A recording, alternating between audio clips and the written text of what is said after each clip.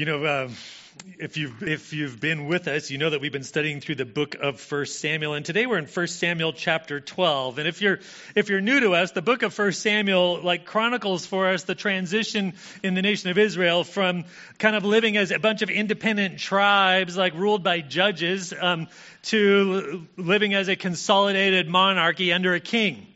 And over the last couple of weeks, Eric last week and me the week before, we got introduced to the king that God anointed to be king over Israel. And our introduction to him was like a mixed introduction.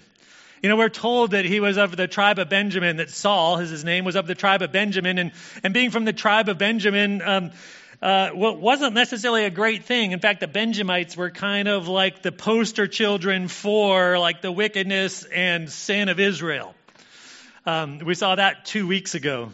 And then this last week we saw that as Saul is introduced to the nation of Israel as a leader, he's kind of presented as a little bit, I don't know what word I would use, dumb, passive, reluctant, and even though God had done a whole bunch of signs to confirm to Saul that he was to be the king and that God was going to use him to deliver his people from their enemies, that Saul in his unfaith and unbelief was like a reluctant, passive leader and didn't really do anything.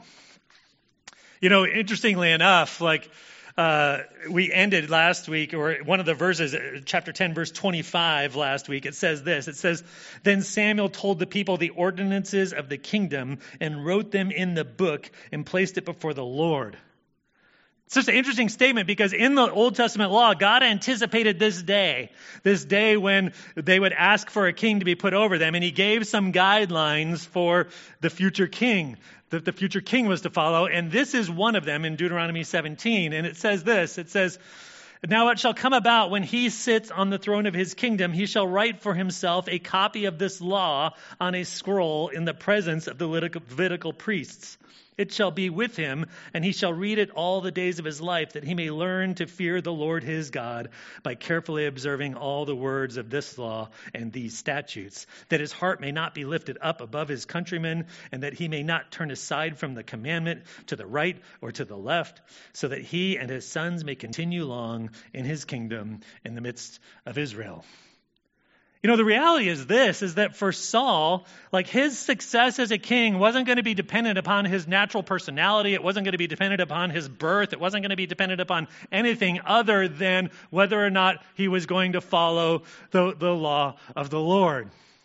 And in the story we come in today, that question is still unanswered. We don't know how Saul is going to respond as a king because he hasn't done anything yet. And in the story we're going to look at today, for those of you that know the trajectory of Saul's life, it might surprise you that Saul starts off really, really good. And we're going to see in this story God, him following the Lord and God using him to deliver the people from their enemies. But the reality is this, is that obedience to Christ is an everyday decision. And Saul made a good decision at the beginning. But shortly, as we go on in the story of 1 Samuel, see that his life takes a turn for the worst, and he doesn't follow the law of the Lord, and his life and his dynasty as king come to complete ruin. You know, as we get into the story today, we're going to see the nation of Israel in it isolated in unbelief. These are my 3 points this morning. Isolated in unbelief. That's verses 1 through 3. Then we're going to see the nation of Israel unify under their king in verses 4 through 10. And then we're going to see some descriptions about the day of deliverance in verses 11 through 15. So if you could stand with me as I read God's word, I'm just going to open with those first 3 verses and then pray, and we'll get into our study together. This is God's word for his church. "Now Nahash the Ammonite came up and besieged Jabesh Gilead. And all the men of Jabesh said to Nahash, 'Make a covenant with us, and we will serve you.' But Nahash the Ammonite said to them, 'I will make it with you on this one condition, that I will gouge out the right eye of every one of you. Thus I will make it a reproach on all of Israel.' And the elders of Jabesh said to them, 'Let us alone for 7 days, that we may send messengers throughout the territory of Israel. Then, if there is no one to deliver us, we will come out to you.'" Let's pray. Father, I just thank you for your word, and I thank you for its power over over the enemy, and I thank you for Jesus Christ, that he sits as king over this world. And Father, I just ask that you would empower me today to be able to speak his word so that we could see Jesus lifted up and we could worship him as our true king, who will come to make all things right. We pray these things in Jesus' name. Amen. As we get started in this story, it was kind of a funny place to end because, we just end with eyes being gouged out, right? Or at least the desire to have people's eyes gouged out is as you come into this story where we're immediately, like after this scene where Saul gets anointed as king of Israel in chapter 10, we're immediately thrown onto the battlefield where the Nahash, king of the Ammonites, has besieged the city of Jabesh-Gilead. And you can imagine it's just like any other siege, and from all the medieval movies that you might have watched where the armies are encamped around it. They're starving. They're seeking to starve them out. And it's kind of like this waiting game of who's going to cave first. And apparently the citizens of Jabesh-Gilead were finally brought to their knees and they wanted to tap out. And so they offered to make a covenant with the king of Ammon, the Ammonite, and they said that we will serve you. We'll appoint you as our king, and we'll serve you as long as you just let us live. And Nahash the Ammonite has this interesting response. He's like, well, I'll do that under one condition, that I can gouge out each of your eyes. Just your right eye, though. Not that bad. Right? Nahash these first three verses really set the tone for us because they illustrate to us several things. First of all, they illustrate to us how fragmented the nation of Israel was at this point. Remember, Saul hadn't done anything as king. There's still these kind of disjointed tribes. They're still in that point of time where everybody was just living as an autonomous authority to themselves and were just doing what was right in their own eyes. That's how the book of Judges, the one right before this, chronologically ends. That in those days there was no king in Israel, so everyone did what was right in his own eyes. And so the king of Ammon, if you think about it, we find out from verse 4 that he must have accepted their proposal to send out messengers throughout all of Israel to ask for help. Which if you're the attacking king on a city, that's the last thing you want them to do, right? Is to send out messengers to all the cities of Israel to rally an army to come to their aid. But I think the king of Ammon understood what the book of Judges told us, that everybody in Israel was so self-centered, so motivated by their own gain, so about their own thing, that he had nothing to worry about. In fact, we find out it says that he wanted to gouge out their eyes so that it would be a reproach upon the whole nation of Israel. What he's talking about there is he wanted everybody in Israel to know that when he took that city and he gouged out their eyes, every time they saw one of the citizens of Jabesh-Gilead with their eye gouged out, he wanted it to be a constant reminder of their cowardice, their lack of duty and loyalty and honor, and that they let their countrymen fall to his rule. He wanted this constant reminder in Israel of just their self-centered cowardice and shame upon them. So he wanted to gouge out their eyes. And so citizens gave it, let's reconsider this proposal, and so they send out their messengers. And it's interesting what happens is before I get there, sorry, the other thing that we see is the faithlessness of Israel in this. Because when they come up with a solution, they don't pay any notion to God himself. They don't pay any attention to the king that was just anointed. In fact, we find out, if you look ahead in chapter 12, verse 12, I'm not going to read it, but there it says that the reason why they asked for a king was because the king of the Ammonites was coming up against them. So Saul was the solution, according to the nation of Israel, to this Ammonite problem that's happening right now here in chapter 11. And yet, the citizens of Jabesh-Gilead had very little desire to go ask Saul. In fact, they don't even mention Saul, and they say, we're going to send out messengers everywhere throughout Israel, and hopefully somebody will come to our aid. They don't appeal to the Lord. They don't appeal to the one that God promised he would deliver them through. They just kind of send out this Hail Mary throughout all of Israel. The people of Jabesh-Gilead were isolated and they were faithless, and they were just kind of throwing up a last-ditch effort to keep their eyes from being gouged out. And you also see their disbelief in the fact that, that back in chapter 9 and chapter 10, they wanted to have a king like the nations who would go out before them and fight their battles, is what they said. And here they have a battle. They don't appeal to the king. And instead of appealing to the king that God had appointed, they immediately turn and who are they willing to ally with? They want to make a covenant with the king of Ammon. Not only do they want a king like the nations, they want a king from the nations. They're rather than trust in the Lord and his deliverance through Saul, they're just going to sign a deal with the king of Ammon. That brings us to our second point, is that this word go out. Actually, this word goes out throughout all of Israel. And then we pick up here that the nation of Israel unifies under their king. Look what happens in verse 4. It says, then the messengers came to Gibeah of Saul, that's Saul's hometown, and spoke these words in the hearing of the people, and the people lifted up their voices and wept. Now behold, Saul was coming from the field behind the oxen, and he said, what is the matter with the people that they weep? So they related to him the words of the men of Jabesh. So let's think about this for a second. So the messengers just happen to come to Saul's hometown. And when they come to Saul's hometown, they tell them this news. Hey, unless we get an army together and go fight the Ammonites and deliver this city, all of their eyes are going to get well, just one. When I say all of their eyes, I mean all of them individually from now on. I don't have to keep clarifying, right? You get it? One eye? When I say all eyes? All right, okay. I want to be accurate. What's that? Eye? One eye, not two. So, man, it's too easy to get me off task, right? Okay. So when the messengers come, look at the response of the city. The response of the city is that they just break down and weep. What doesn't happen? There's no this rushing to get their armor. There's no rallying and appealing to the Lord. They just break down in sorrow as if the destruction of the eye of Jabesh Gilead is a foregone conclusion. They just begin to weep. And then interestingly enough, the messengers don't even go tell Saul. Jabesh Gilead don't even go tell Saul. It seems like everybody in the story up until this point is completely indifferent to the existence of Saul, even though God had just anointed him as their king. Because Saul, instead of responding to this Ammonite threat that caused him to be appointed king, what's he doing? He's out in his field driving his tractor, right?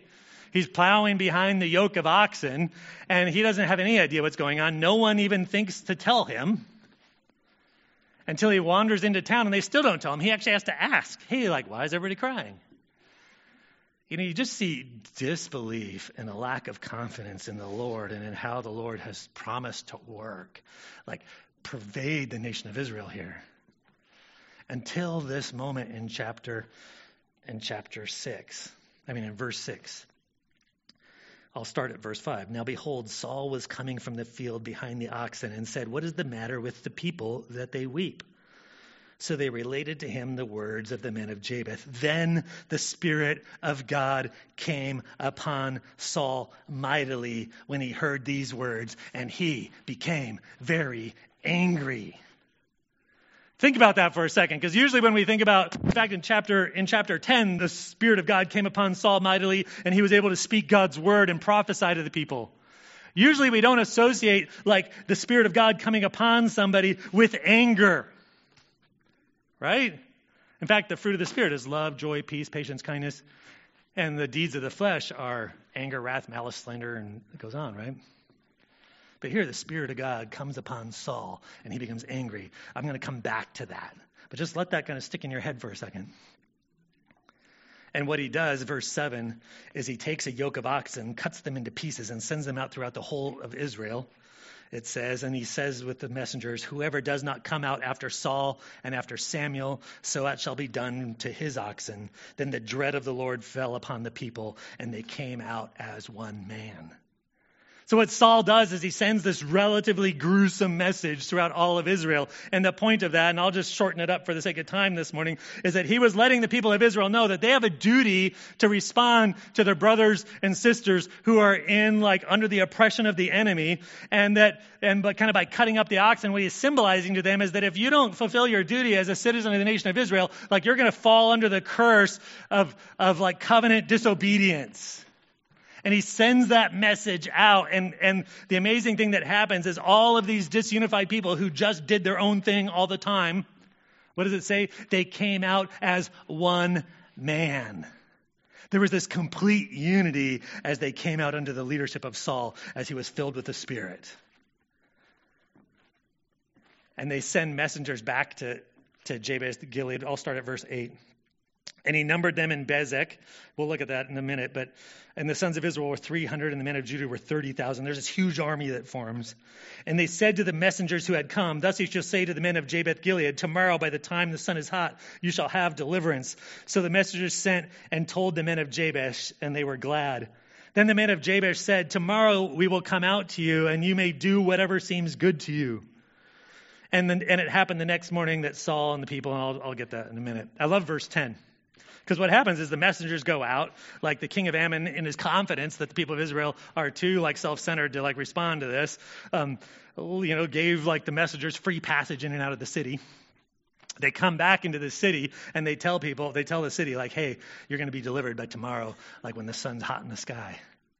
And they respond by telling the king of Ammon, hey, tomorrow we're going to come out and you can do whatever you seem is good to you. What they failed to tell him is that there's also this army of 330,000 people that are also going to come out to you tomorrow, and things might not turn the way you think they would. And we'll talk about that in just a minute, God's that day of deliverance that happens. But we have this story, and I want to go back to when it talks about how Saul was filled with the Spirit and was angry. Throughout 20 and 21, that I've heard there's been lots of buzz around verses like this. I haven't heard this one specifically, but verses Jesus went into the temple and overturned the tables, right? Or passages in Scripture that are called laments. Over the last couple of years, and rightly so, there was this emphasis on passages of Scripture that are called laments. And what laments are is this expression of the people of God that is often mixed with sorrow. Sometimes it's mixed with anger that just mourns over the realities of what it is to live in this world. Sometimes there are laments over the fact that this world is not like what it should be. And we see that all around us, right? Sometimes there are laments over the fact that there's this sorrow and anger over the fact that we as God's people aren't who we should be. Sometimes it's personal, man, I am not what I should be. And the reality is I think that people over 2020 and 2021, the reason why I heard so much about passages like this one, where a person filled by the Spirit of God became angry, was because people are just angry. And people wanted a way to justify their anger. In fact, Mark somebody, I can't pronounce his last name, had this quote about what laments are. See that last name? You think Mansour is bad. Anybody know how to pronounce that? Yeah, I don't know. Whatever. He says this, lament is more than tears and sorrow. It turns to the Savior who promised to return. Lament vocalizes the longing for the day when he will wipe away every tear from their eyes. The problem that I saw around so much of the conversation that happened with lament and Saul's anger here is kind of an expression of that, is that it was just an excuse to vent our anger, and it never brought us to the focus on Jesus Christ and the fact that he is going to come and restore all things. In fact, what we find out in the pages of Scripture is that, and what we find out here is that it's the King who saves his people. I think oftentimes we want to take a verse like verse 6. The Spirit of God came upon Saul, and he was angry.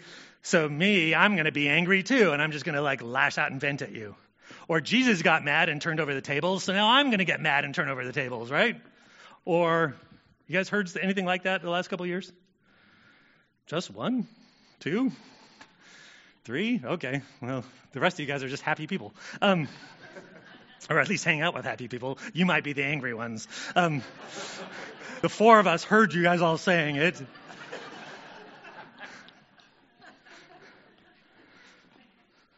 The problem is you don't want to go to Old Testament stories and just draw a straight line from this Old Testament character to yourself. Oh, Jesus did this, so I'm going to be this way. Saul did this, so I'm going to be that way. Because the scriptures aren't like Aesop's fables. This is a time of equipping for you. Sunday school teachers, please listen to this because you spend lots of times in the Old Testament. The scriptures aren't like Aesop's fables. Aesop's fables will tell a story with some characters in it, and it will teach a good moral lesson. And so if you look at this story, you apply this moral lesson, and you go about your life, and you'll be happier because of it, whatever. These are scriptures, and because they're the scriptures, that sometimes there's good moral lessons to draw out, but the main purpose of them isn't to teach us moral lessons. It's to point us to Jesus Christ.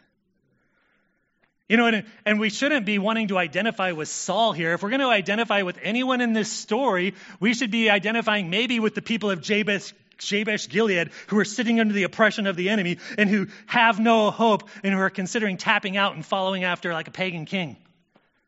Or maybe we should maybe identify with the nation of Israel who is mourning because they have so little belief in God's ability to deliver them that they just become overwhelmed with grief and have no solution, as if their destruction as God's people is a foregone conclusion. And if we begin to look at the scriptures that way, and we realize we're not Saul, we're the people of Israel. And what you see Saul as is what? Like in this story, he was anointed in chapter 10. The Spirit came upon him in chapter 10. The Spirit came upon him again here in chapter 11, right? You have the Spirit anointed King of Israel who is angry at the oppression of his people and arises to deliver them. Do you see that?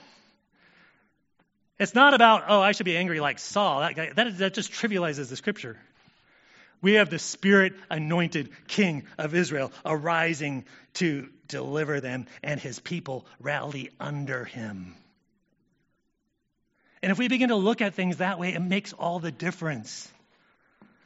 Because sometimes we do need to address the injustices of this world on a big level. Sometimes we do need to speak, but we need to speak in a way that is so deeply rooted in our submission to Christ as our King and so deeply saturated by his character and his love for this world that it changes the tone of how we communicate. It is not just a rant against whatever. We need to be people who are so deeply committed to his purposes and his solution for mankind that we operate in a way that promotes the gospel, that speaks the truth of what Jesus Christ has done for us, that seeks to put the beauty of the church on display so that the world can see that the reign of Christ is good and precious and beautiful and life-giving. Too often, we just follow after the kings of the nations and we just lash out in anger about all of our own things and we don't realize, no, it is the Spirit-anointed King of Israel, Jesus Christ, who's going to deliver us. And it's only as we rally under him that things will change. The reality is it's Saul who turned the tables. It had very little to do with the people. There's a couple things I think could be helpful for us, because not only does this speak to how we address those big picture issues, like maybe in our culture, and I'm not going to talk specifics, but it's really that heart posture. Is my heart posture one where I'm in submission to Jesus Christ and I'm devoted to his purposes and the priority for me is his solution for the world, which is the truth of the gospel and his rule in people's lives? Or am I communicating and expressing something that pushes people further away from the gospel, or that communicates that my hope is in something else? Whatever your passion might be, it needs to be brought under submission to the Spirit-anointed King of Israel, who is angry at the oppression of his people and arises to deliver them. And you might think, is it really okay to say that Jesus is angry? and that he's going to arise to deliver his people? Because this speaks to personal stuff, because if you've lived very long, you have experienced injustice at the hand of somebody else, right? Sometimes that might be great injustice or victimization at the hands of someone. Sometimes it might be like minor ones that feel like great injustices. Anybody not experience that? Did I ask that the right way? Yeah, okay. I'm going to start asking negative questions so that when you fail to respond to me, I get the answer I want, right?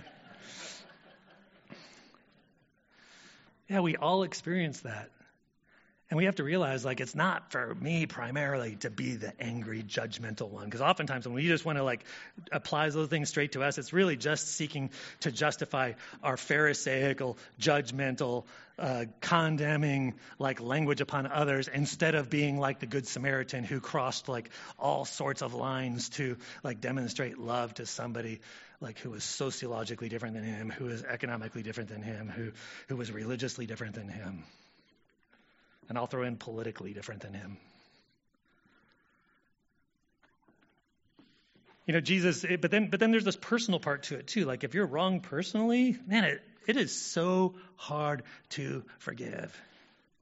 And oftentimes we think, like, we just have this, like, Pollyannish sort of view of forgiveness, like, oh, Jesus forgives everybody, so I should forgive everybody. That's true to a point. But that's not what the Bible teaches us. The Bible teaches us something quite different. Like Romans chapter 12, verses 18 and 19. There's a whole section here, but I'm just going to read these two verses this morning. It says this. It says, if possible, so far as it depends on you, be at peace with all men. Never take your own revenge, beloved, but leave room for the wrath of God. For it is written, vengeance is mine, I will repay, says the Lord. Did you hear that? We have a king who is angry at the victimization and oppression of his people, and vengeance belongs to him, and he will repay it. So what should we do? We should live at peace with everybody. We should never take our own revenge. In fact, he goes on and says, like, if your enemy's hungry, give him something to eat. And if he's thirsty, give him something to drink. Not because, like, the injustices don't matter, but because we know justice will be served one day, like, inescapably. It'll either be fully, like, poured out upon that person in judgment for all eternity, or to be fully poured out and satisfied in the person of Jesus Christ. But either way, when we get there, we are never going to say that God didn't deal justly with that. So what it does is it empowers us to be able to just let it go. If we trust the Lord, right? If we trust the Lord to do what he says he's going to do. Another passage, we're called to patience, not just trust. We're called to patience in 2 Thessalonians 1. He's talking to the church who was suffering under, like, tremendous, like, persecution. He says this, for after all, it is only just for God to repay with affliction those who afflict you. This is New Testament stuff here. I'm not making this up. And to give relief to you who are afflicted, and to us as well, when the Lord Jesus will be revealed from heaven with his mighty angels in flaming fire. And I think if I remember the passage right, it goes on saying, dealing out retribution. We have a king who arises to deliver his people and judge wickedness, so we can let it go. But we need to trust him, and we need to be patient in it. You know, that brings us to the day of deliverance. I love the response of the people in verse where was it?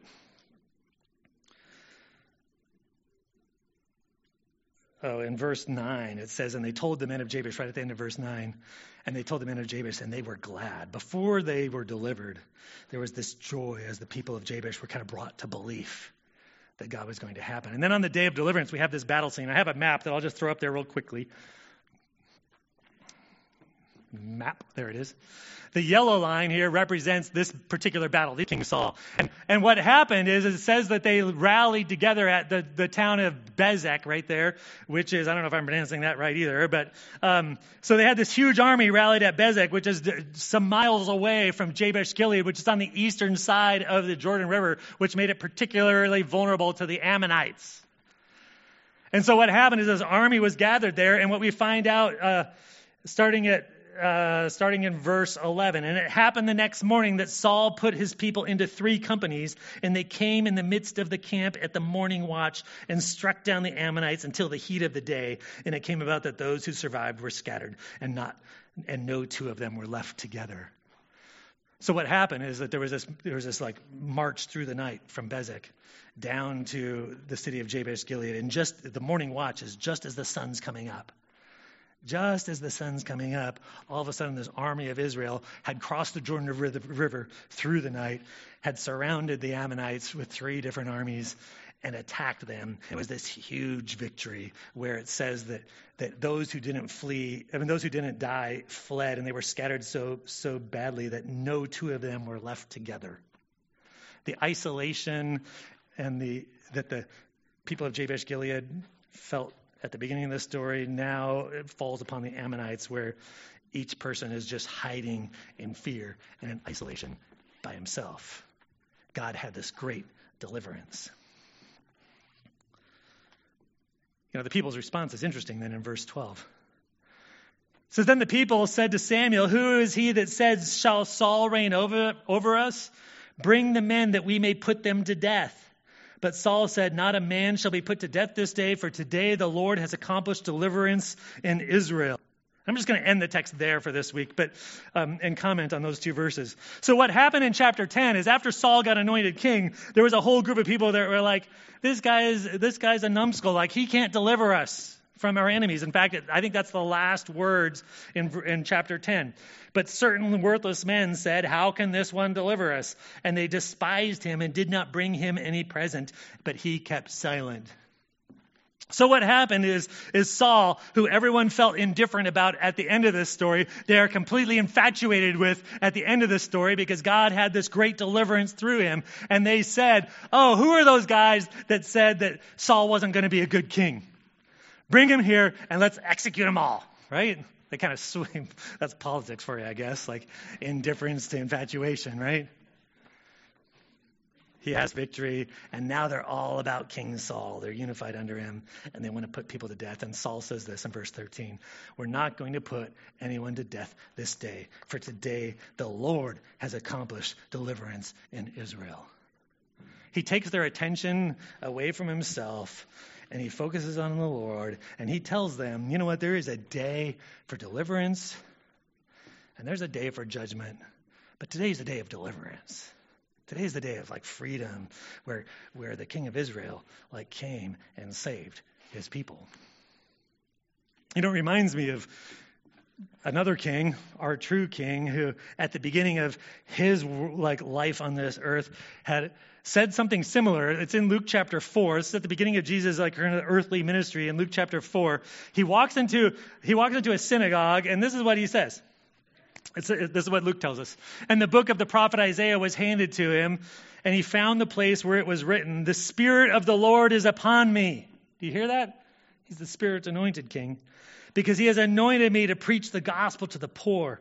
He has sent me to proclaim release to the captives and recovery of sight to the blind, to set free those who are oppressed, and to proclaim the favorable year of the Lord.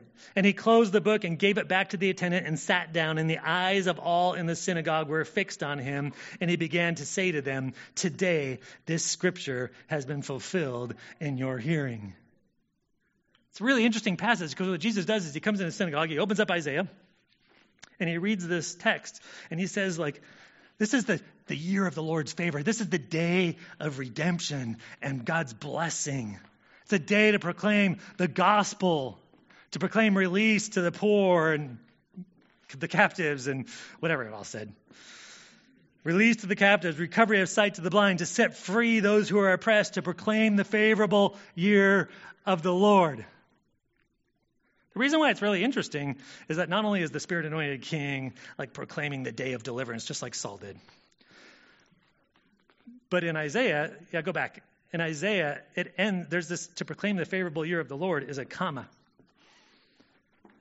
Jesus ends his quote in the middle of a sentence. He says, this is the day of all of that. And the very next phrase in Isaiah 61 is this, and the day of vengeance of our God. It's an amazing thing that Jesus does. Is he's like, right now, I am here to proclaim freedom and release and grace and God's favor and blessing upon things. And that's the age that we live in. You know, if you look at the New Testament takes all of this military language and applies it to the work of the gospel. Paul talks about like spiritual warfare and the armor of God and then goes right into the proclamation of the gospel. The Spirit of God comes upon his people for what purpose? To proclaim Jesus Christ. This is the time of God's favor, the time of proclaiming the gospel to everybody. And we live in that time of that comma. But there will be a day of vengeance. It's a heavy thought. There will be a day of vengeance. There will be a day when the King of Israel arises and finally delivers us from the oppression of the enemy. There will be a day when every wrong will be made right. There will be a day when all things will be restored. But today, we live in this time of God's favor, in this time of like the proclaiming the gospel. We need to be people who have that as our first and foremost like goal, because that was Jesus' first and foremost goal. He didn't die to like move your agenda forward. He didn't die for a political party. He didn't die for, right? What? So you could have a nicer house.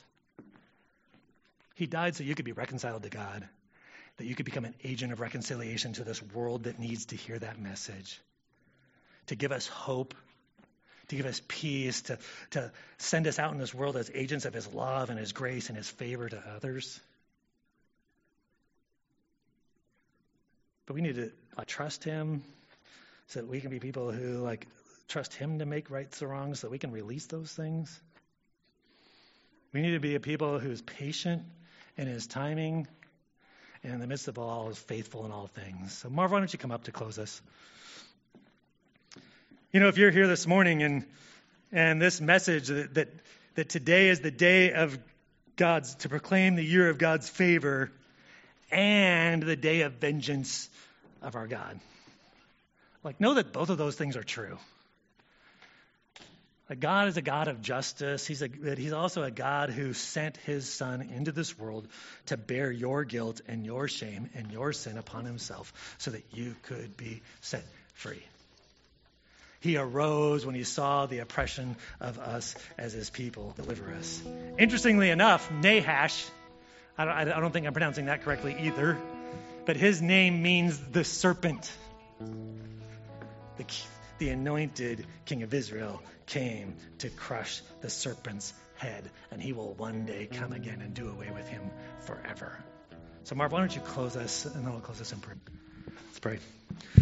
Father, I just thank you for that reality that you are the truly anointed, true King of your people, and that you have arisen to save us and deliver us, and you will come back to deliver us again. And Father, I just ask that you would help us to live as people who navigate this world and all the sorrows of it as people of hope, because we believe that to be true, as people who represent you well, as people who are about your purposes and not our own, and that you would glorify yourself in each of us individually and us as a community of people.